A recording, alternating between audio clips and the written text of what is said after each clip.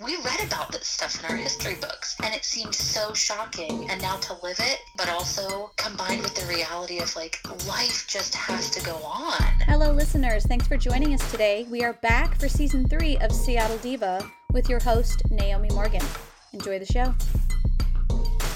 I have another wonderful guest. Her name is Rachel. Rachel, do you want to say hello to our listeners? Hi, listeners. This is Rachel. So, Rachel, we're going to start off the interview with a question that I'm asking everyone that is coming on our podcast. Can you tell us a little bit about you and what it is that you do? Yes, so I am a singer in the Seattle area and doing a lot of classical music, Motown, and also with NM Entertainment, some and singing for seniors.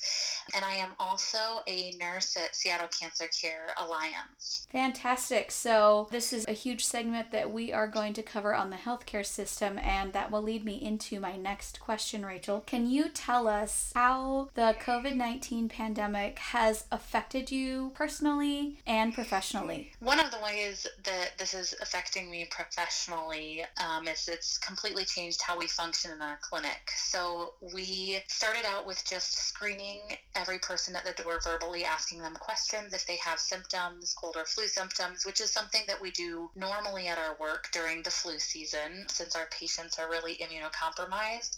However, we are now having all of our people who are doing the screening, they are in gowns and masks and full protective equipment to help protect them since they're more exposed to potential positive COVID patients. We don't allow having visitors into the clinic hardly at all anymore, which I know is the same at University of Washington and many of the other hospitals in the area. The only time people are having visitors or caregivers at their bedsides, usually if you're a child or if you're end of life. So I can't even imagine what the providers are dealing with while they're inpatient. Personally, I think this has affected me on a more real level of just assessing how I go into work every day as a nurse. Yeah.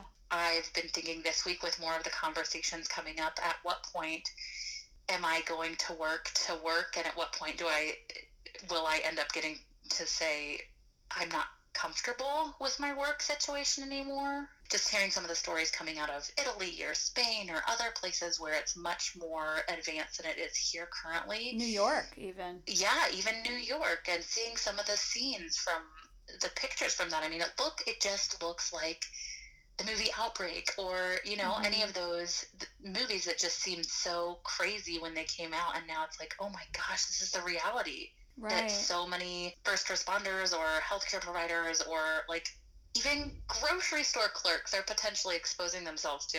Right. It's kind of terrifying. Okay, I have a question then. I mean, I can't even imagine how I'm crying over here because my business is having cancellations, but this is an actual health risk. Are there other people in your industry who have the same concern? Yes, definitely. Definitely there are people that have this concern. We were, a few nurses and I were talking about it this week at work and saying, so what does it take for us to ensure that we're protecting ourselves while also still caring for people? And I mean, our institutions here in Seattle, I feel like, are very supportive of protecting us. I mean, if we are exposed to someone who's positive COVID, we're notified right away. We are getting swabs done right away on ourselves. We, at least at SCCA, we are very well taken care of, I feel, with always having to be on high alert for our own safety. So you do have community support. We do have community support. Okay. Yes, well, immensely. Gosh, a lot of our listeners, we really want to know what this is like, and I know that you can only share so much. I understand that. So you work mostly with cancer patients. You don't work, obviously, the place where you're flooded with COVID-19 is like the ER. Is that correct? Correct. That's correct. Yeah. Okay. We have set up our own kind of urgent care clinic for patients with these COVID symptoms, though. So for any of our general oncology patients, we would typically send to the emergency room at UW if they're having any new symptoms that are urgent. And now we've set up our own urgent/ER at our clinic to help provide space at UW for more patients who are coming in with symptoms that are concerning. So it's like a reshuffling of treatment or of care to try and create more space for others. It's surreal. I mean, does it feel, this is everywhere too. This is like every kind of medical kind of station. I feel like everybody's setting up and preparing for the worst. Yeah, absolutely. And whether it's here or talking to my family back in the Midwest where they're seeing the same sorts of things, other healthcare providers there. I mean, it's widespread. It's worldwide that this is happening.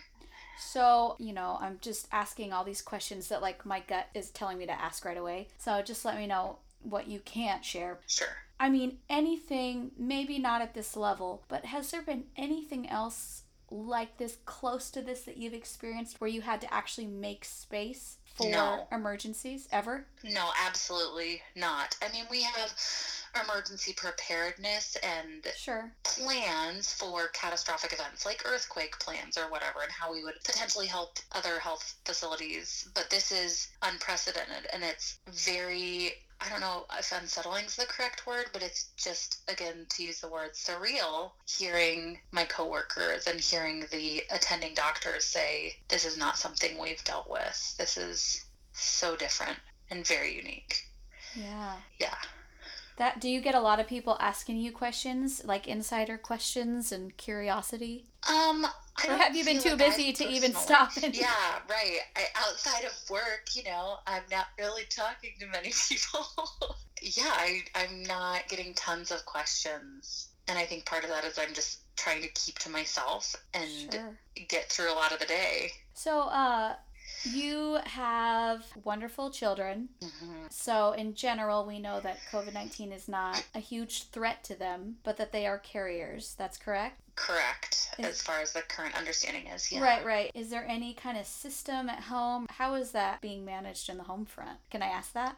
Yeah, that's totally a fine question. So that kind of leads a little bit into how I cope with all of it, too. Do you want to tell our listeners a little bit about how professionally and personally you are coping with the COVID-19? So personally, some of the things I'm doing to help myself cope when I am leaving my job as a nurse and I'm coming home, I physically walk in the door, and my children now know that I don't want them touching me or getting close to me until I have changed my clothes and washed my hands really thoroughly. Wow. Again, not that I'm concerned I'm going to give something to them, but it's kind of a ritual to help me unwind and just make that shift back into being a parent instead of a nurse dealing with crazy stuff at work. And also because I want them to see the example of, like, we're taking a few extra precautions to be safe. And it's really sad sometimes to hear my 4-year-old this week when we're going on bike rides. If we see our neighbors, even she has picked up and she will yell across the fence, "Hi, I'm happy to see you, but I can't get close to you because there are germs that we can't see, and we might not have them, but we don't want to give them to other people." And so I'm glad that they get it, but it's just something, again, that you don't think you'd ever deal with as a parent. So trying to talk with my kids about it, but also not terrify them, because I don't want them living in fear of these unseen germs, but also I want them to be safe, and I don't want to take anything into work and put the patients I take care of at risk either.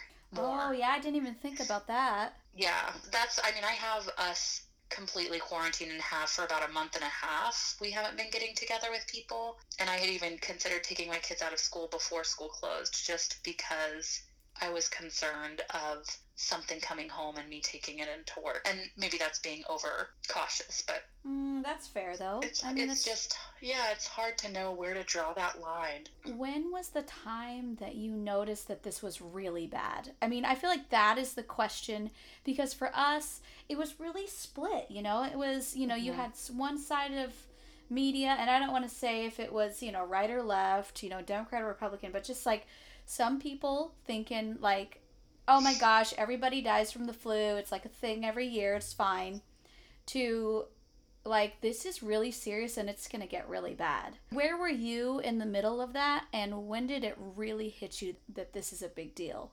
I was definitely on the side of it's flu, people get flu, thousands of people die from flu a year. Really?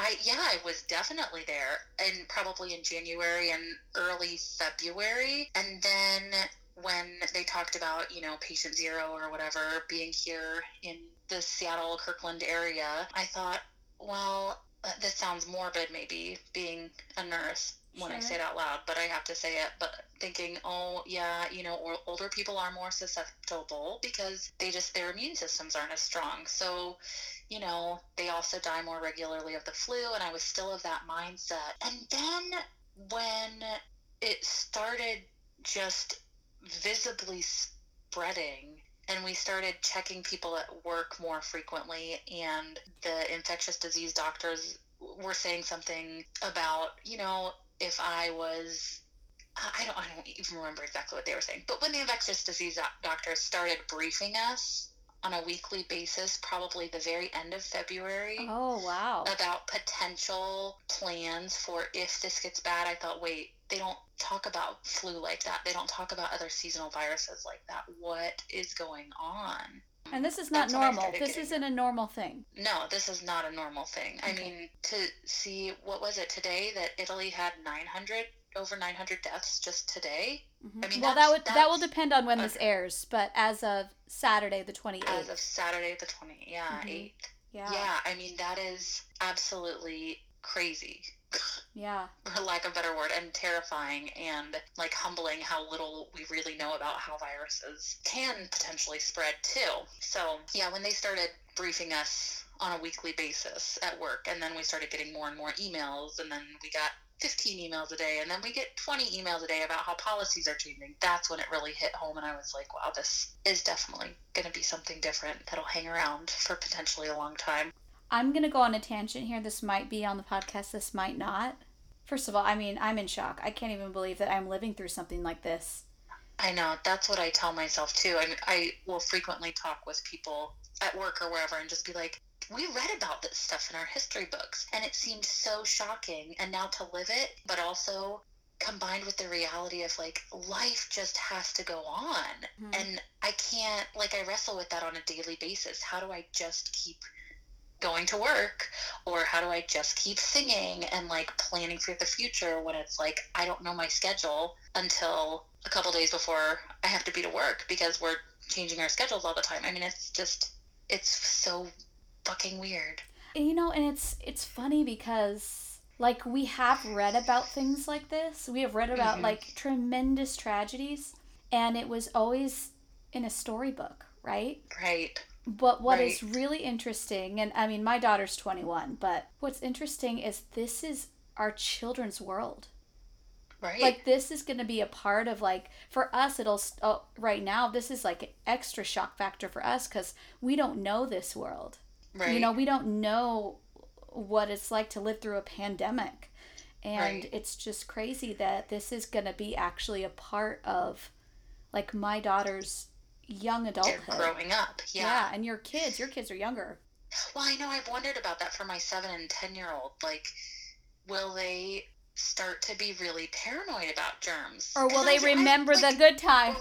Or will they remember the good times of their mom homeschooling them in their jammies? Right. Right. Oh. I was not cut out to be a teacher. I'm so sorry. Here. That's so... Oh, I shouldn't complain, right? I have a job and I have my children, and I'm so thankful every day for those things when I see so many people who do not have jobs now.